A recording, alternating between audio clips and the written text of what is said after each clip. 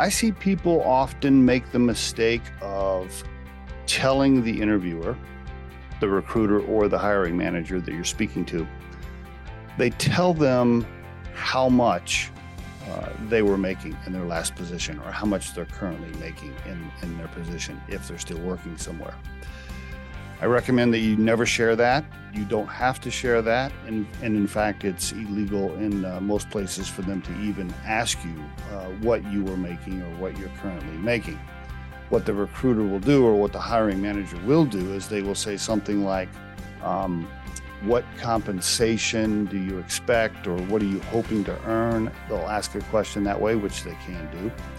The interviewer then makes the mistake of saying, well, Mary, at my current job, I'm making XYZ.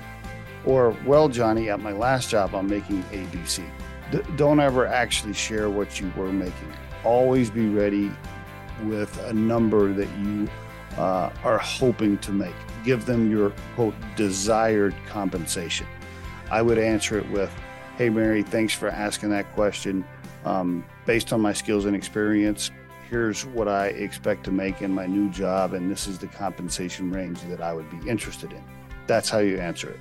Never actually share what you were making, because that's going to change their minds and usually guide them in a different direction and could cost you some money if you were to get the offer.